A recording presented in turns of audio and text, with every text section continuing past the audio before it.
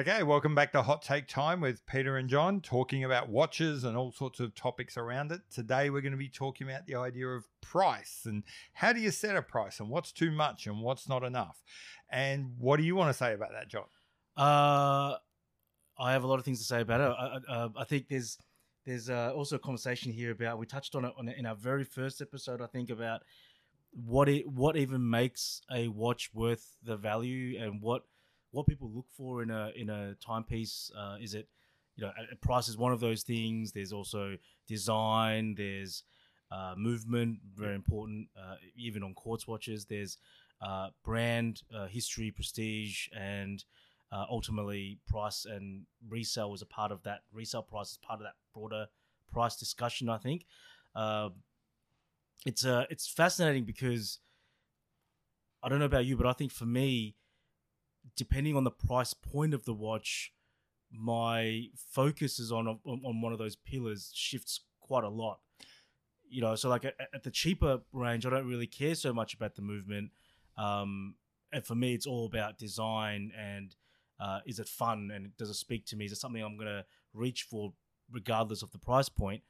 And then as the price point moves up, my focus shifts a bit more towards movement, and am I getting value for money in the movement side of things? Because if we're all honest with each other, that's kind of where a lot of the intricacy in the watchmaking comes into it, right? That's a really interesting point. I suppose I'm going to disagree with you there, but how about we kick this off? Because I just saw what's on your wrist, and so that could create and you don't know what's on my wrist at the moment. No, I've been looking at it since I sat down, and other than it's very colourful, and actually, I think looking at the lugs, I think I know what it is. Is it a Mr. Jones? It's a Mr. Jones. Okay, I couldn't tell by the dial, but I can tell by their very distinctive kind of Art Deco style kind of lugs. I don't know. I don't even know what you call it, like wire lug style. I don't know situation.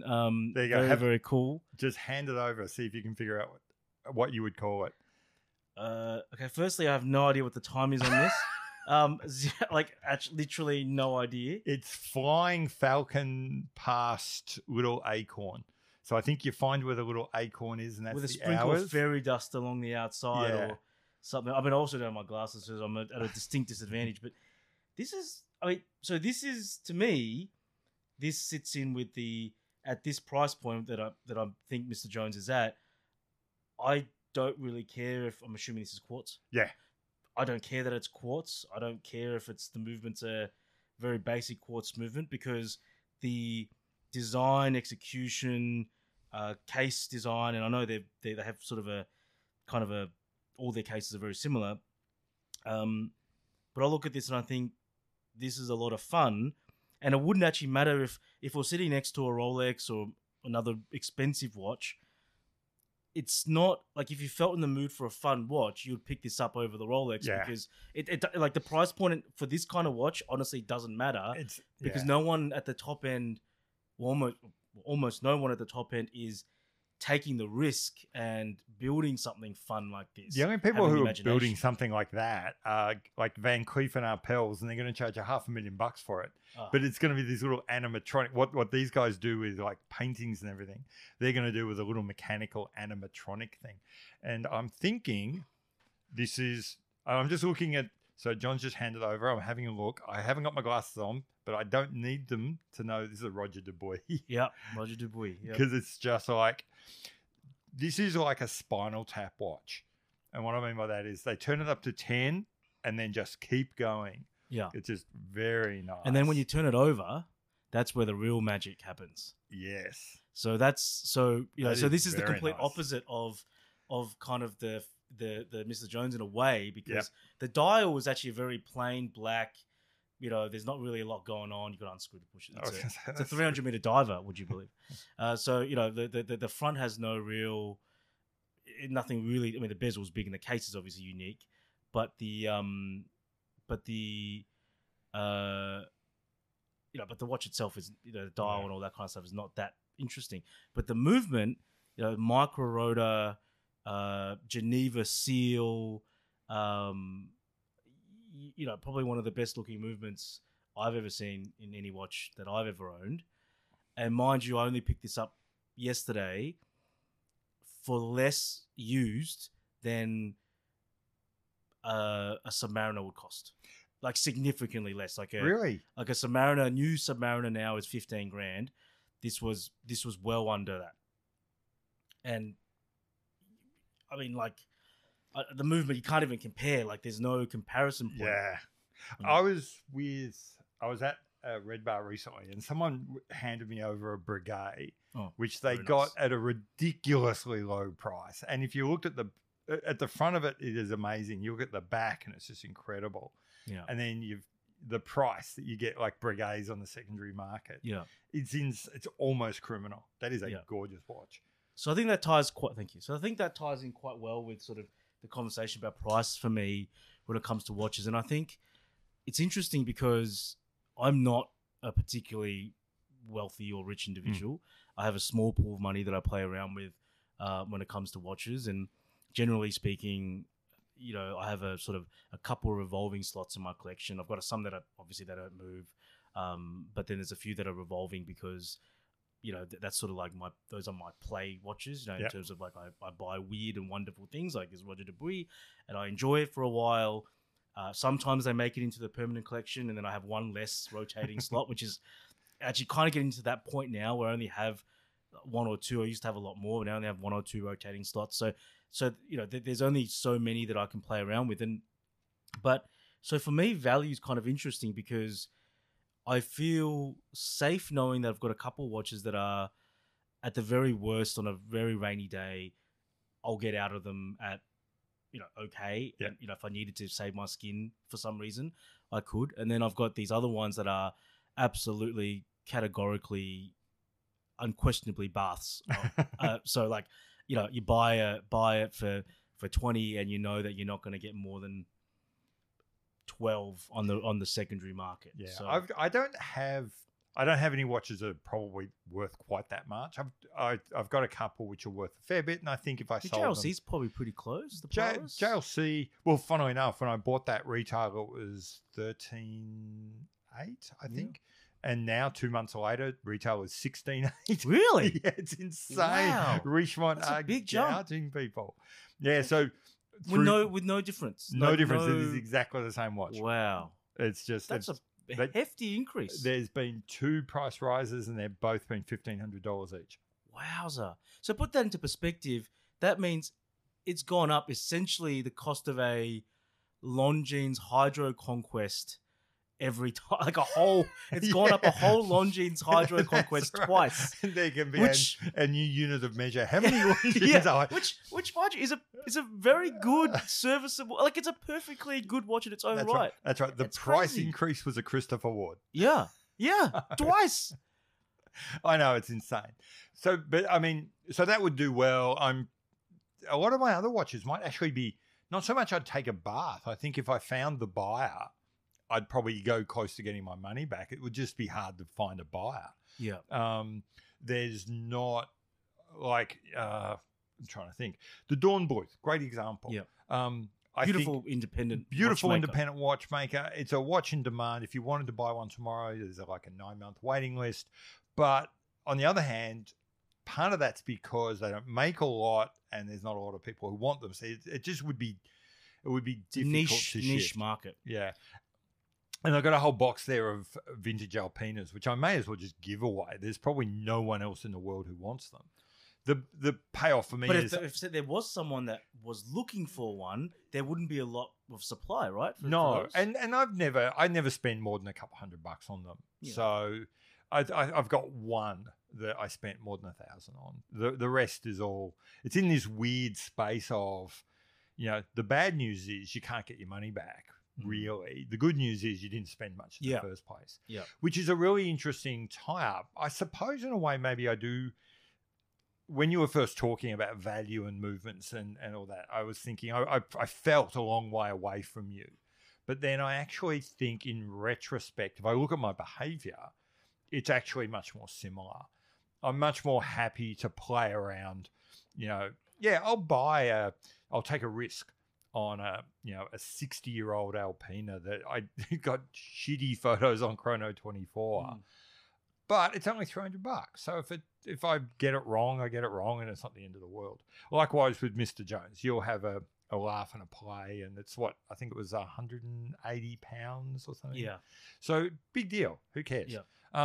But when you start spending $10,000 plus, you become much more careful. Yeah, I think that's a good point as well. Is that as a tie into that is that at the bottom level, I don't mind buying new 9.9 times out of 10. So if I wanted a Mr. Jones or a Seiko or a Citizen, I'm probably not going to spend the time scouring forums, groups, Chrono24, eBay, Reddit, any of those things to try and find one for $100 off retail or $100 off the discounted retail that you would be able to get them at the store, because I sort of look at it and go, well, for $100 I have to deal with a number of unknowns, including the quality of the timepiece, how it's running, the person I'm dealing with, get stolen by Ozpost or somebody else. I have to deal with all of that to save $100. And yes, $100 might be 30% of the value of the watch. So as a percentage, it seems significant. But as an overall amount, I would much rather walk into the local shopping center, go to an Angus and Coote or a Solaris or something, and just go, look, I've found one online for $500. You've got one in the window for $700. Meet me in the middle. We'll call it $600. Everyone makes $1. You make $1, and I get to save $1, and I get something right then and there. If something goes wrong, I bring it back here, and you handle warranty for me. You pretty much described how I bought all my Seikos. Yeah, exactly that. Because at the end of the day, it's not. But then take this Roger Dubuis, for example. I mean, this is an extreme example because it was at the time a small boutique, high-end independent watchmaker, and we all know that until they break out in like an FP Journe or something like that, that means high barrier to entry and a total money sink once you walk out the door. So the ticket on the tag when I bought this watch from a local used watch dealer was back in the 2010s or something, was $33,500. Yep. And they had it on consignment, so our customers consigned it to them for less than a third of that. Really? And that's not even including the margin that they make. So the end customer that's consigned it maybe walked away with $10,000 in their pocket if they're lucky. Let's just hope they got a decent discount when they bought it the first time. Well, yeah, maybe. But what, I guess my point is, though, at that price point, I'm not going to go look at new. I mean, mind you, can't get this model new anymore. But hypothetically, I actually went on the Roger Dubuis website to go, oh, you know what? What can I get in the catalog? And quite frankly, I can get nothing because everything's so expensive. Their entry-level watch is about $85,000 Australian, entry level. And because... and now they are no longer independent. So they're actually owned by Richemont wholly owned by Richemont as of 2016. I didn't know that. Yeah, so they sold off bits and pieces. They sold a chunk to Richemont back in the early 2010s or late 2000s or whatever. And then they held out, and then 40% they sold to another guy that owned Hayek or something, another watch brand or watch company. And then they sold to Richemont in 2016. So Richard Dubuis, no longer independent. And now they have the price tag like all other Richemont brands, which, as we discussed right at the start, they're going up 10, 15% every year. So it's a crazy, really interesting thing, though. So it's a one where it is a bit different is it's one of the ways I don't think so much about value, or at least not up front. I don't sit down and come up with a list and put compare value. But I think when I there is something like that that goes on with me. When I'm looking at a watch, I always have a price point. And it's not so much of the watch, but it's just what am I prepared to spend? Yeah. Right now I'm thinking, not as in right now, hypothetical. I might be thinking my next watch, I'm after something, let's just say, do I like to get something like a world timer? Maybe I'm happy to spend up to about 10 grand. That's my budget. What I'll start doing is just saying, okay, so what can I afford? And I'll start jumping on Chrono24. I'll be looking for GMT functions, probably steel. And what I'll do is just sort of create this list of what I can get. And then there'll be, well, I'm not going to get that because I hate that brand. Not going to get that because it just looks shitty. Not going to get that because it looks like everything else I've got. And then the list just gets smaller and smaller. Yeah. And then eventually I just find the one I like the most and I just buy that one. At no time do I ever sit down and start doing pros and cons. You've got this and you've got this. It's just like I'm just throwing out the watches I don't want until I get to the one I do. Yeah. And then if it's under the amount that I want, and after surviving that battle royale, it's the one I want the most, I just buy it. Yeah. That's quite interesting. Are you saying that you define the purchase in this scenario by the functionality that you're looking for? So in this case, world time or GMT. And then you go there and you filter down by price? No, not really filter. Really, it's just like what I'll say is if I'm looking for, let's just say, if I was looking for a world timer and I'm happy to spend 10K, I'd probably say to myself, there's unlikely to be much because you're just trying to get rid of watches to start with. Narrow down the pool. You're just trying to narrow down the pool. So I'd probably say, look, if I'm prepared to spend up to 10K, there's probably not going to be much under 5 that's going to really get me. Yep.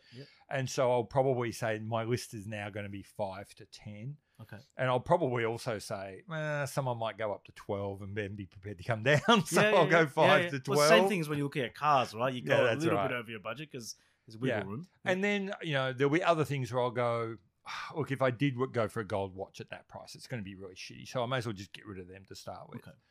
But then it's purely just, once you've got the basics, you're now in the pool. Yeah. It just comes down to whether I like it or not. Yeah.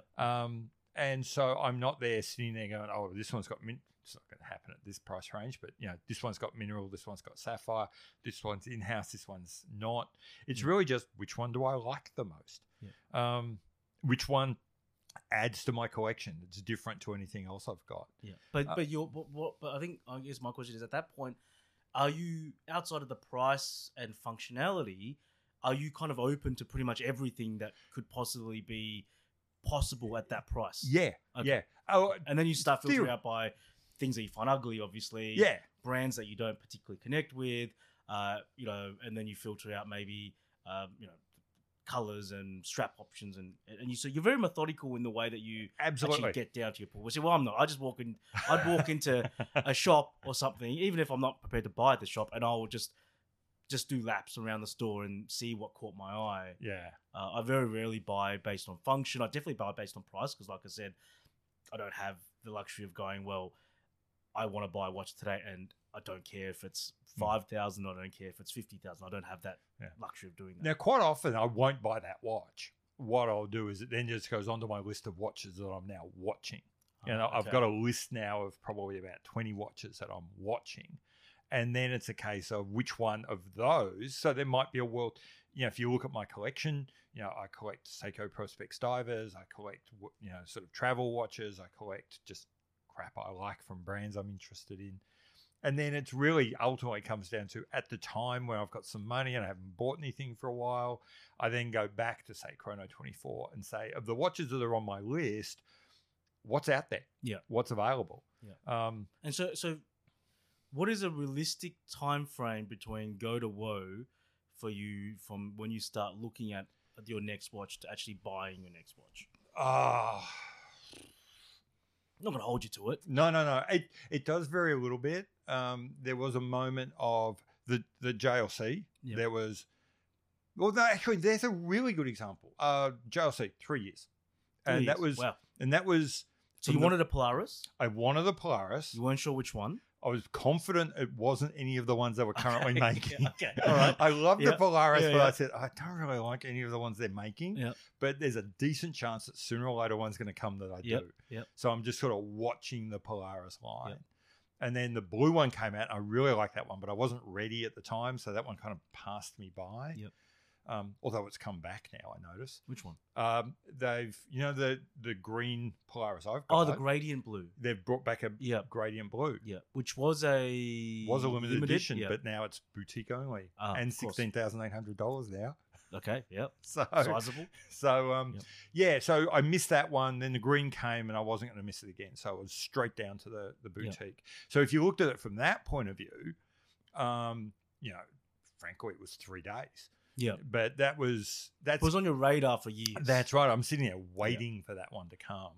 So it was on my radar for 3 years. Okay, so let's talk about the Polaris for a second. Let's talk about sort of what we were mentioned at the start, which is what makes a watch worth the value, and what other elements you appreciate about a watch that you buy. So let's think about it from at the price point when you bought it, because, or actually, the question is, at the current price point, if you hadn't already bought it, I don't think I could. Okay, it's just it would just my little internal elastic would have snapped. Yeah. That would have been asking more than I was prepared to pay for a watch. Okay, so that's a really okay. So let's focus on that part for a second.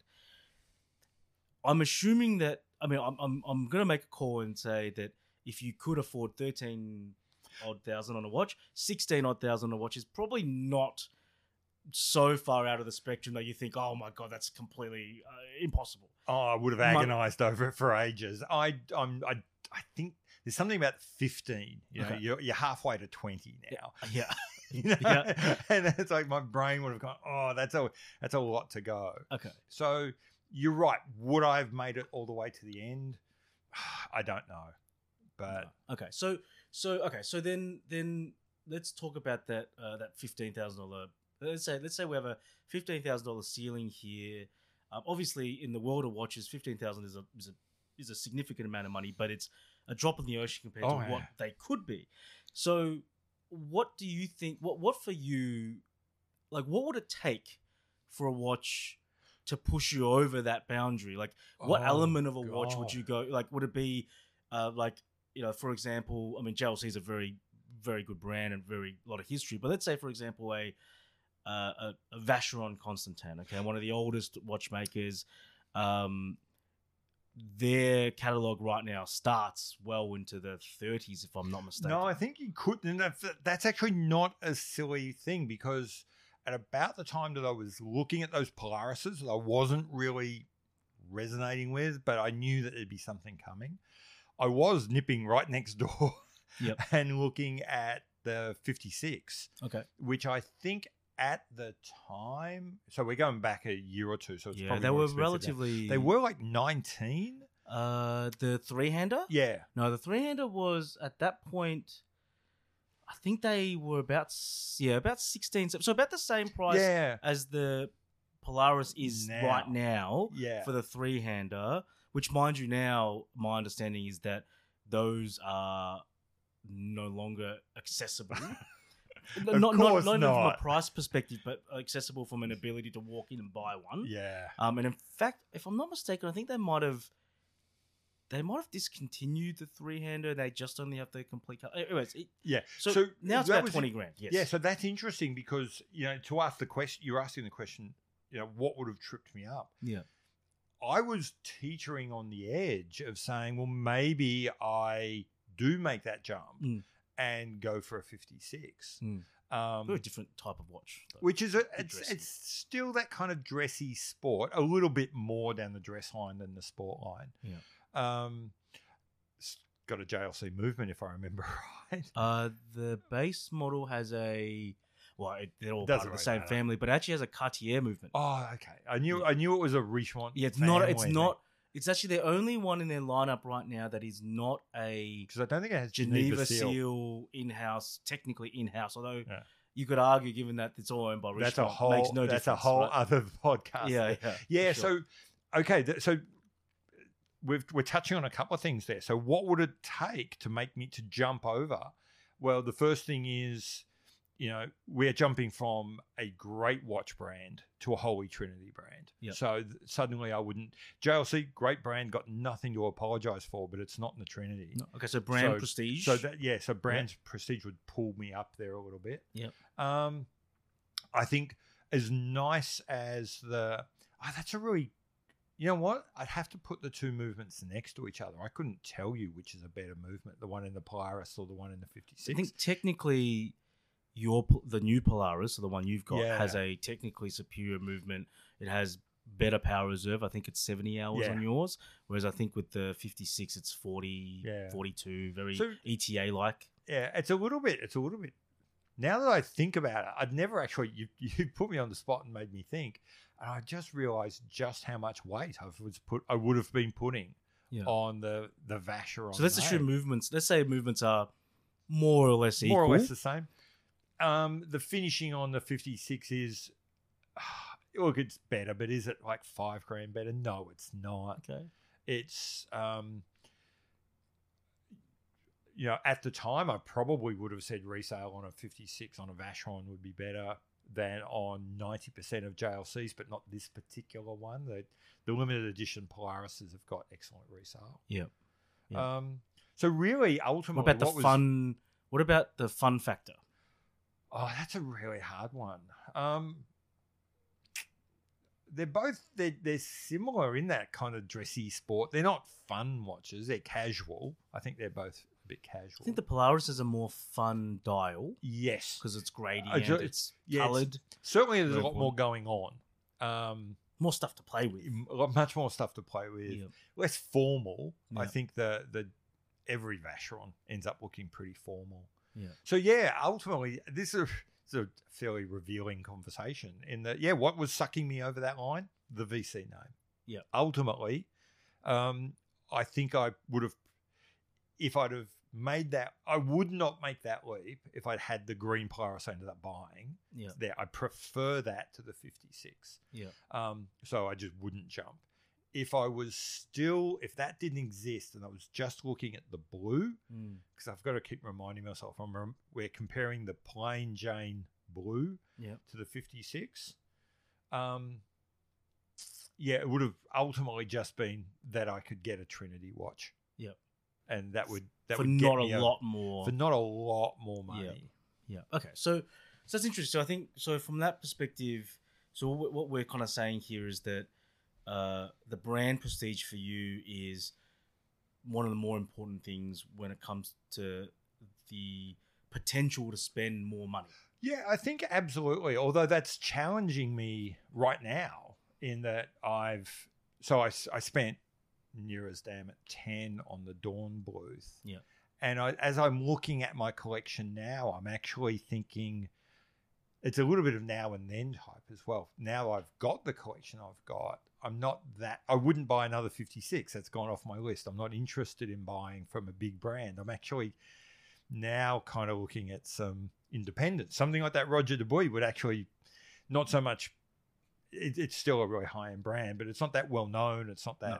It's something like that is actually. Although a lot of the kind of the intrigue has gone out of it now that it's owned by a Richemont style kind of company. But so now I'm finding myself, my search is much more full of things like Kadoka. Oh yeah, like the octopus. Like probably wouldn't do the octopus, but they do that Mysticum one where it's like the flowers or something. Or I could do the skull thing, but I'm not sure if I'll spend 13 grand on a skull watch.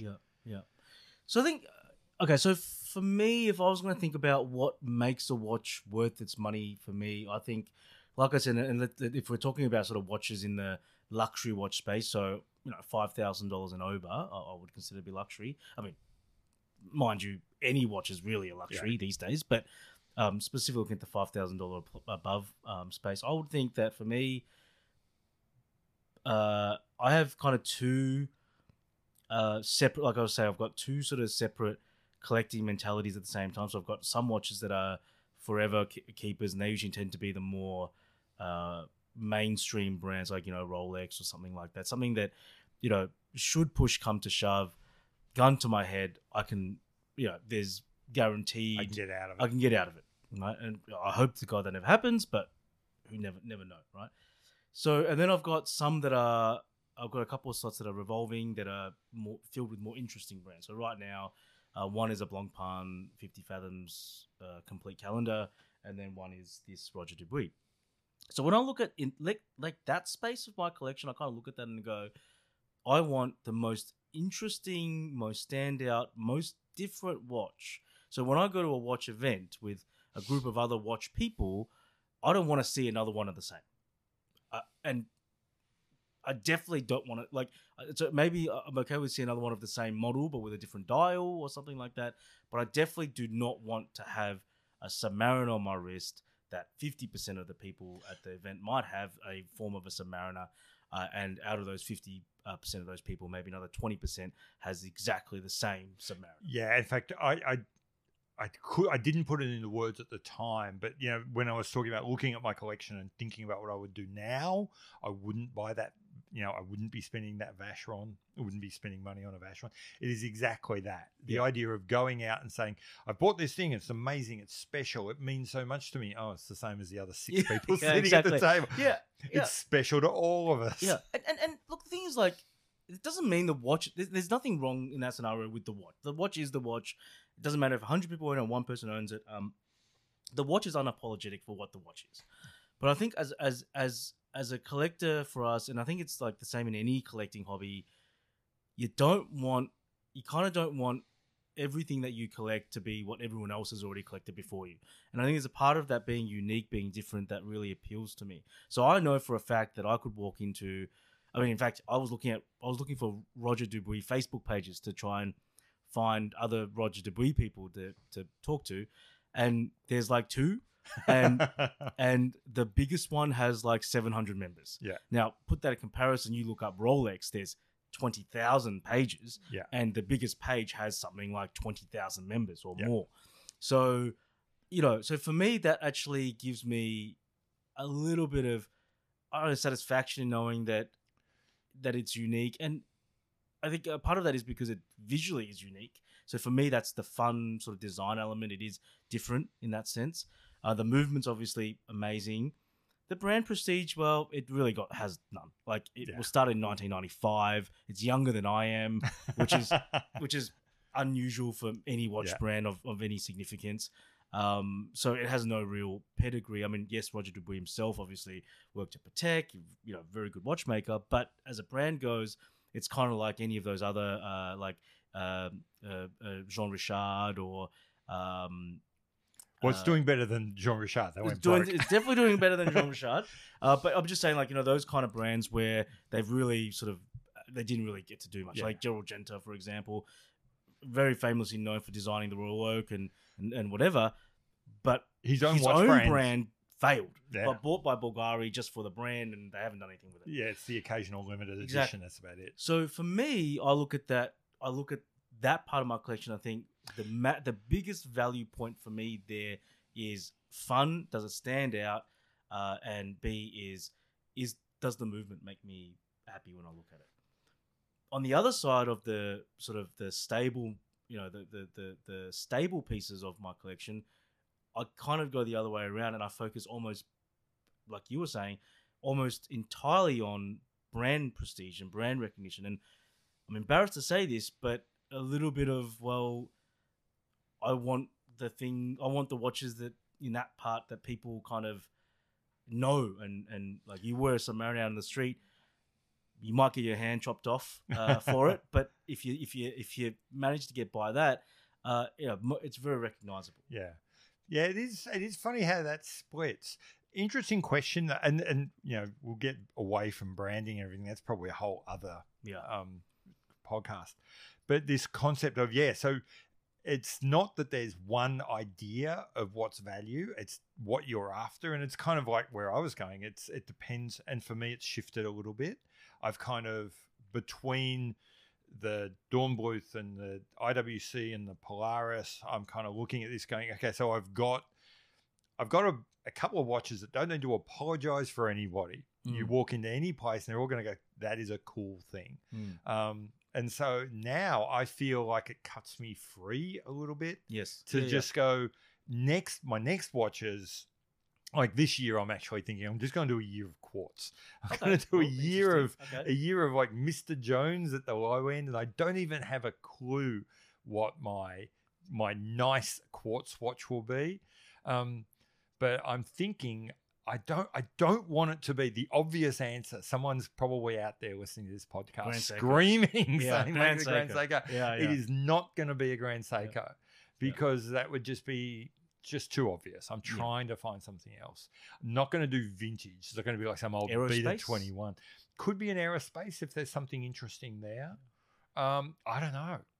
I'm waiting to see. I mean, the ultimate, I guess, quartz watch to, like, for me, thinking about it, and it's a bit of a difficult one because this is also budget agnostic, would have to be the FP Journe. Oh yeah.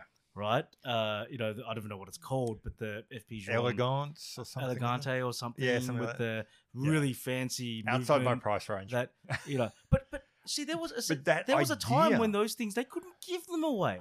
I remember seeing them listed, used for like 12, 13 grand. And I remember looking at it going, geez, that's a lot of money for a quartz watch that isn't really that attractive. And you could get a 9F quartz Grand Seiko that was more accurate. It, granted, didn't quite have the cool resting mode that the FP Journe did. That was kind of cool. But, you could get a Grand Seiko high accuracy quartz, 10 seconds a year for, at that point, $1,500. Yeah, so I know. And at the moment, so I'm thinking this is an interesting space. So now I want to buy something quartz. How much am I prepared to pay for it? There's a really interesting thing. I don't really have, there is part of me thinking quartz is going to be cheaper than mechanical. It just has to be. Right? There's a little part of my brain saying it has to be. That doesn't mean it has to be $300. It could be $5,000. It could be $6,000. But, it's then it becomes a case of, well, if I'm not paying that much for the movement, what am I spending those thousands of dollars on? You need something to claim back that value. Like the case has to be amazingly done, or the dial has to be super cool. Yeah. So one of the things is, for me, if I'm going to spend that much on a watch, it's going to be that the quartz has to do something that only quartz could do. Okay. It's got to give me something that it can't just be like we're using a quartz movement because it's super cheap and it lets us spend money somewhere else. That doesn't appeal to me. Perpetual calendar. So there would have to be things, the quartz watch is doing something maybe that only a quartz watch could do. Okay. I don't even know what that is yet. I'm sort of early days. Funnily enough, I mean, this isn't a high-end quartz, but I picked up a used Citizen Aqualand ProMaster thing that has the digital depth gauge in it. So to me, that is something that only it's not even the watch that's not even the movement technically that's doing it. Not the time-telling part of it anyway, but that is something that there are automatic watches mechanic watches that do have depth gauges in them, but most of them are either super inaccurate or they only work down to a certain. Most of them only work down to like 90 meters or something. And most of them are broken by now. Yeah, unless you buy them new, they're probably broken by the time. And very difficult to repair. I mean, I remember we looked at that. I think I showed you a picture of that JLC with the depth gauge in it, which is apparently based around the same technology as Atmos clock. But the dealer, and this was from an actual brick and mortar store, the dealer that was selling it specifically, and all their other watches, they give you a 12-month warranty, no problem. On this particular watch, no warranty. Yeah. Because the fact of the matter is, if that depth gauge breaks, that has to go back to JLC. Has to go, and not even JLC in Australia, has to go back to Switzerland because they just don't have the parts for it. Yeah, so I don't know what that watch is right now, but what I'm thinking is, and again, it's going to have to be special in somewhere else. It's going to have to do something that it's only able to do because it's quartz. It's going to have to be funky in some way. It could be, and that could just be it's ultra thin and really highly decorated. I did see Roman that I was talking to last night showed me some pictures that he had of, I can't even remember what it was. It was a Swiss watch with a quartz movement. It was super highly decorated, Geneva stripes and all, which was really odd because he had like the battery in the middle of it with the date written of when he put the battery in on felt pen. It was just this really strange contrast. Yeah. But I don't know what it is. But so what will I be looking for? Probably some kind of brand power. But then on the other hand, maybe it would be even more fun if it was from someone strange. But I want something that's got really unusual sort of functionality, maybe some decoration, maybe a fun story about it. One like a display back quartz. Yeah, maybe a display back quartz. Common. Yeah. So like I said, that's kind of where I'm at. Yeah.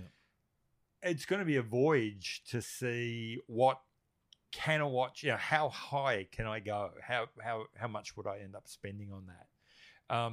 You could always go Breitling emergency. Yeah, that's where it gets a bit ridiculous. Right, that's 20 grand or something. That is, but then at the same time, that's also if you accidentally open it, you've also spent another 20 or something. Yeah, very expensive. Yeah, and not only that, it's a massive beast of a watch. 50 mil. Yeah. Makes the Roger Dubuis look like a toy. That's right. So very heavy. Yeah, so that's going to be, I suppose, ultimately, I don't know what we're going to end up with. there, but it is making me think about once you kind of take, in a way, you take the whole craftsman movement thing out, where will the money go?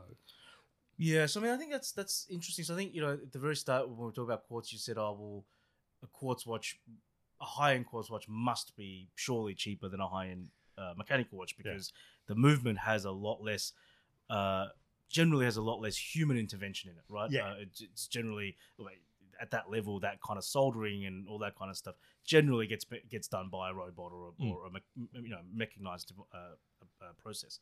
So I guess the question there is, we were just talking before about an event that you went to last night with with Time and Tide and Fears, that the micro. I mean, I guess we'll call them a independent micro brand, and the fact that they obviously command a relatively high premium for a small micro brand, but they also are in this space right now where they're not quite mature enough to have developed their own movements. So they're still using off-the-shelf movements, whatever they might be, ETAs, leaders, etc., etc. But they're kind of charging almost similar prices, if not very similar prices, to the likes of Tudor, Breitling, and some of their more entry-level pieces from those brands that do have, in fact, in-house movements, like with Tudor's Kinesi movements, and obviously Breitling has shares the same movements as well as the Chronos, etc., etc. So for me, I look at that and go, okay, well, if they're going to use an off-the-shelf movement because they don't quite yet have the brand, they haven't had the time to craft their own or nor the money, I think that's okay, providing they do something else really well. So I'm certainly not saying that you can't have a $10,000 ETA powered watch. Look at Hublot; they've been doing that since inception. They've proven you can. And do it quite well, because the majority of people that buy, a lot of people that buy watches don't really care about the movement so much. In fact, I was looking at the Hublot website last night. I found that their new Classic Fusion, which is a really nice looking watch, clean dial. You turn it over, and it's a Sellita movement, and it says finished by Hublot. And from what I can tell, the only finishing they did was they put a Hublot rotor on it. Right, there's not even any perlage on the movement. Anyways, so at $10,000, I kind of look at that and go, well, or $11,500, I kind of go, well, have they done enough somewhere else to make up for that? And in Hublot's case, I kind of look at it and go, well, of any of the watch brands that has only been conceived in the last few decades, it probably is one of the most recognizable watch designs, right? Yeah. Love it or hate it, not making any judgment calls there. That's a very subjective opinion, but it's definitely recognizable. So in your opinion, if we look at someone like Fears, do you think that for a micro brand that obviously charges towards the premium end, do they differentiate themselves enough to be able to charge what they charge without going to town and making their own movement? I personally think they do. I see that there's a cycling expression sometimes when you're following someone and you can't quite keep up and you drop further and further back, but eventually the stress is too much and the elastic snaps and you just go away. So I think Fears is at that point where that elastic is being pulled pretty hard. Yeah. For me, it hasn't snapped. Okay. For me, and you see this on like forums and Facebook groups all the time, like who'd pay more than, and everyone's got their own number. Someone will say, I won't pay more than $2,000 for a watch that's got an ETA movement. Someone else will say, I won't pay more than $5,000. And then not a lot of people will pay more than 10, but some people will. I think for most people, the elastic snaps somewhere between, call it 3,500 Australian and 6,000-7,000 Australian. Yep, I don't agree with that. And I'd say that a brand like Fears is getting towards the top end of that. A brand that they probably compete with is another one that I've got, a Bell & Ross. Yep. They're in that same sort of space. Bremont would probably be another one. Bremont in that sort of space. And then it comes down to kind of, does the Fears watch and does the Fears brand and does Nicholas, knowing the guy, does that keep the elastic intact and still see it? For me, it does. Now, funnily enough, I'm not buying any of his watches because they're not quite my style. Yeah. I actually got to try a couple on last night, and it's a little bit small for me. Yeah, quite dressy-ish. And it's quite dressy. I might get there one day. My taste is getting dressier, but that's kind of beside the point. You can still look at a watch and go, not for me, but I can understand. But it's nice. Yeah. But it's nice. That's like almost every second Cartier for me. Yeah. I look at them and go, geez, that's a really nice watch. I put it on and it's a bit too small. It's very, very petite and it's not quite my style. Yeah, I look at pretty much every Cartier and say that is going to be a great watch for someone else. Yeah, yeah, exactly. So yeah, but yeah, so to answer your question, does Fears do enough to justify its price point? I think they do. Now, it's funny, Nicholas, I did an interview once with Adrian Barker. Yeah. And in there, he actually made the comment that before they're finished or anything like that, just buying from the manufacturers before they go into his watch, the two hands he buys for his watch cost as much as the bare movement. What? Now, some people will just say that is totally out of whack. I do not value the fine finishing on the hands to that level. Get me cheaper hands and knock $300 off the price. Yeah. But then there'll be other people who are happy with that. Yeah, and mind you, the jump from going from buying ETA's Salida movements to producing your own in-house movement, even a simple three-hander, is not like, oh, okay, well, the Salida cost me, just number out of the sky, $200. An in-house movement will cost me $300. Well, no, because the cost to produce an in-house movement is hundreds of thousands, if not millions of dollars, and probably years of time. Yeah, I think it depends a little on who you are. And so, like, if you're Tudor with the, going out and co-investing with another couple of people in Kinesi with the Rolex Wilsdorf Foundation with its, tens of billions of dollars of infinite cash money behind you, yeah, you can spend that money and you just don't care. Yeah. You can recoup it over the next 20 years. Who cares? Yeah. That's very different to some brand that's gone out and had to sell 2/3 of themselves to be able to do it or something. Yeah. So they still have to, and during the time that development is happening, they still have to sell watches to keep cash flow going. So it's not even that it's not like they can pull all resources off the making of existing watches and just start making new movements or working on new movements. They have to actually, there's take Breitling for example, a huge independent watchmaker. Well, they're owned by a VC, but I think we can call them independent for now. They went and spent a lot of money building the BO1, the chronograph movement. Yep.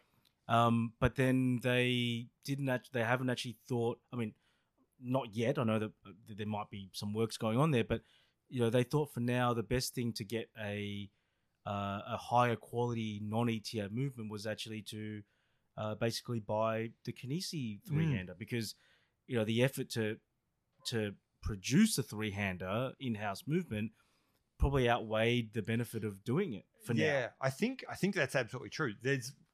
That's a really interesting example you give because there was a story, there was a watchmaker there last night that was talking about that exact thing about Breitling and in-house movements. And we were talking about how Breitling got sold by the Schneiders. And they were saying their intel was that one of the major reasons why Breitling had to get sold, the Schneider family had to sell, was because they bet the farm not on the B01 but on that ChronoWorks super high tech. They did this really high tech, super high end, all silicon, ceramic, that had like a ceramic back plate. Wow. 120-hour power reserve, all sorts of things.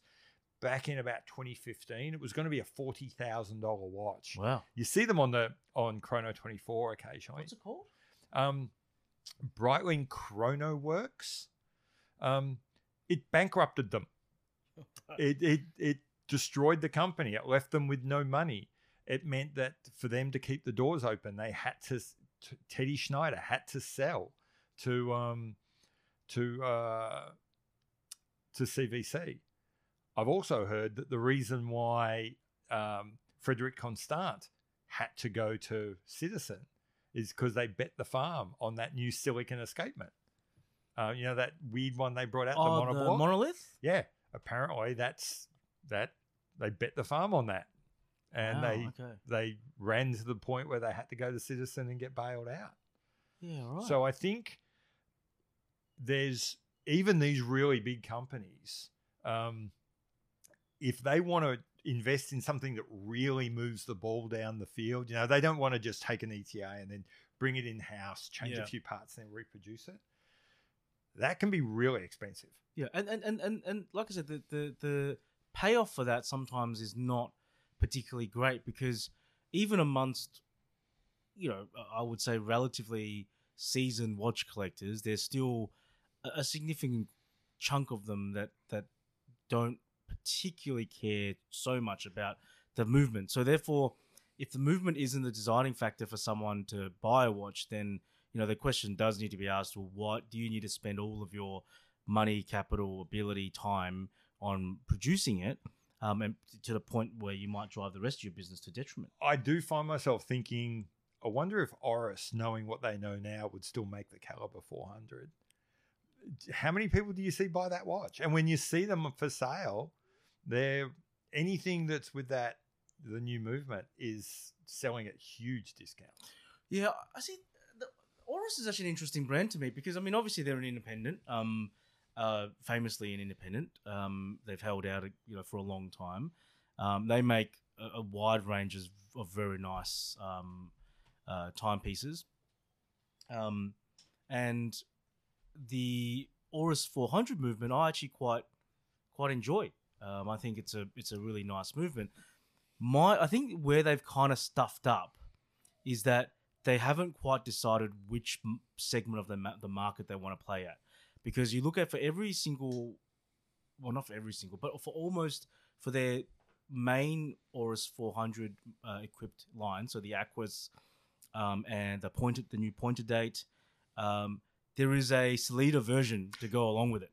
So if you put them side by side, you go, okay, I can have a Salida for a shade over $2,000 in the pointed date, or I can get the 400 movement for it's like 6,000 or whatever it is. About 4. It's almost 100% more. Right, and you start thinking, well, actually, does that? 5 days powers are very impressive. Very, very impressive. The finishing is a bit utilitarian, so that's not particularly impressive. But 5 days power reserve and 10-year warranty, extremely impressive. Okay, put that on the table. Kudos to Oris. They've gone and done something that almost none of their competitors in that price range can actually do. The only other watch that I know of that has that kind of power reserve, you'd be looking at a Blancpain 50,000. You'd be looking at a IWC Mark 20. It's getting close to theirs, 100 hours or whatever it is. So, but those are all significantly more expensive. $9,000 significantly more expensive. Right? Kudos to Oris.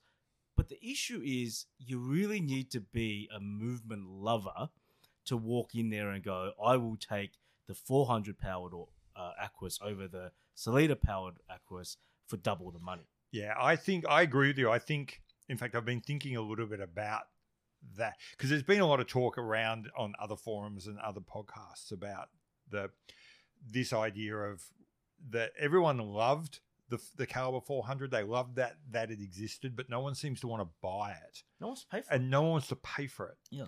Even the people that are all cheering on Oris for doing it don't want to pay for it. Yeah. And then that's an interesting one because we're all really comfortable talking about, I'm not going to pay sort of the elastic snapping because the movement wasn't good enough. But I think there you're seeing an example of the movement got too far ahead of the rest of the watch. Yep. You can't help but look at a big pointer or the pointer date or something like that and have in the back of your mind, it's only a $3,000 watch. Yeah. The movement, putting the big movement in it doesn't suddenly make it a $5,000 watch.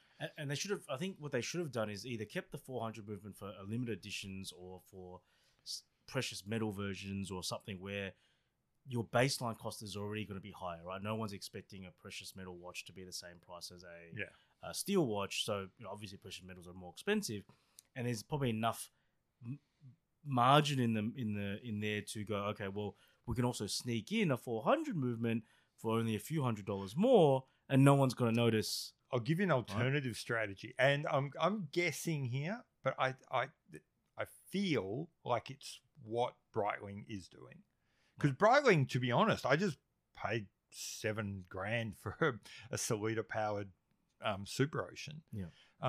And that watch is only a couple of $100 cheaper than the Kinesi powered Super Ocean Heritage. Yeah. My feeling is that what Breitling is doing is saying people have a sense of how much a watch is worth. Yep. You know, it's a $2,000 watch for an Oris. It's a $5,000 watch.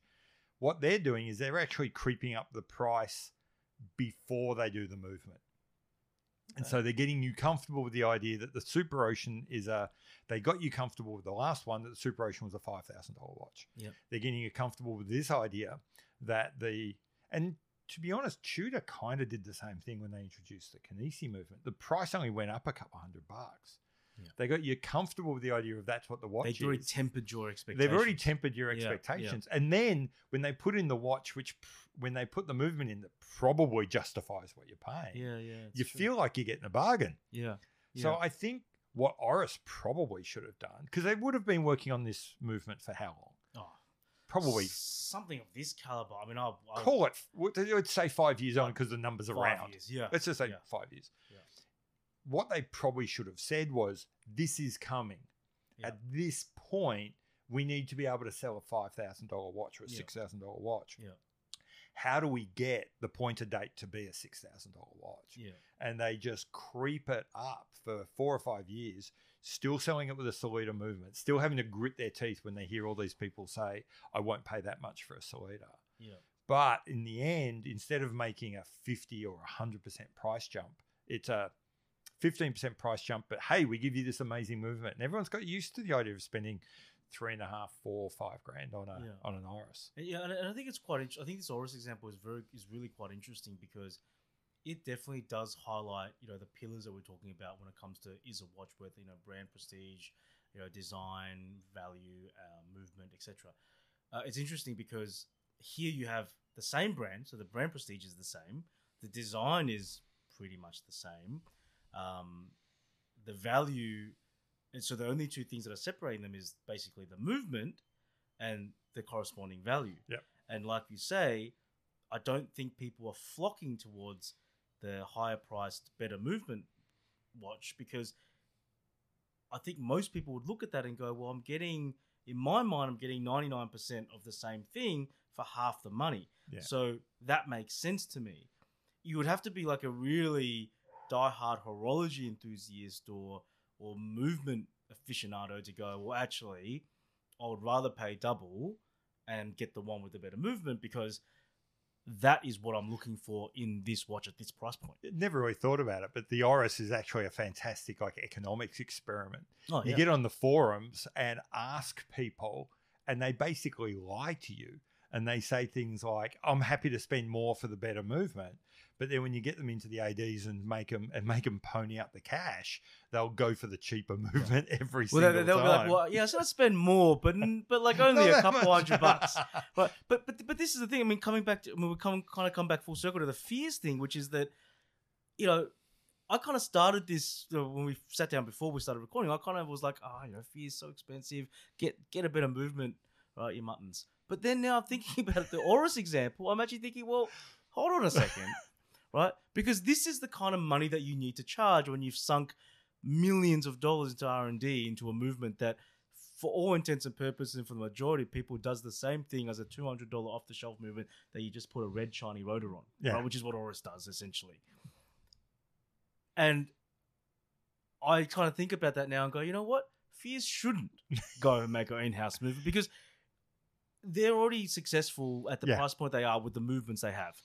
And if they had to double those prices to sneak an in-house movement, I think that would be the wrong thing to do, because not only would that mean the price is astronomically high for a brand in that place, but it also means that, the people that genuinely love the brand aesthetic and love the dials that they do, the designs that they do, may, and I'm not casting aspersions on people's wealth here, but they may find themselves priced out. Oh yeah. If they moved up into a whole different price bracket because they've put in a three-hander that, for all intents and purposes, kind of looks like an ETA, but just has slightly different bridging or different decoration or something like that. Because at the end of the day, I mean, how much more innovation can you really put into a three-hander movement? Yeah, not a huge amount.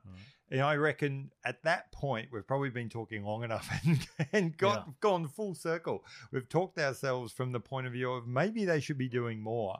And by just teasing out the ideas of, well, where would the money go? What do we actually value? What do we see people where they actually spend money? It's funny, you turn around and end up in the place where, these guys that are running watch brands and they're having to actually make money, they normally make fairly sensible decisions. The watches are costing what they do. And if the watches are selling, they probably got it about right. Yeah. And maybe that's at the back of my mind sometimes when people are, yelling at the screen and shaking their fists and they're saying this watch should cost whatever. Maybe we should all take a bit of a chill pill and say the people running the brand, sitting in front of the spreadsheets, the ones who have to pay the bills and actually have to, they've got skin in the game. They're not probably completely ignorant of what this watch should cost. Especially if they've lasted more than a year or two. Yeah. Right? I mean, I think the watch market, any market really, is very unkind to products that are priced incorrectly, perform unwell, or look ugly. Yeah. And if you have a trifecta of those three things, you're definitely not making it past your first So my message to the forum warriors out there who reckon that they know best and that other people have mispriced their watches, start a watch brand. Yeah. Come back to me in 2 years' time. Put your money where your mouth is. Put your money where your mouth is. Until then, you are just shaking your fist at the air and screaming at the tides. Yeah, the rest of us will continue to buy them because we like them. That's exactly right. So I think we pretty much wrap up about there. Any last words? No, I think probably the only thing I'll say is just buy what you like and don't worry about little things that really don't affect your enjoyment of the watch, when you're wearing it. And my only advice is buy what you want, but be really honest with yourself about what you want. Yeah. Okay. And on that note, we're going to wrap this up. I will see you in another week. There's not much else to say. Thanks, guys. Thanks, guys. See you next time.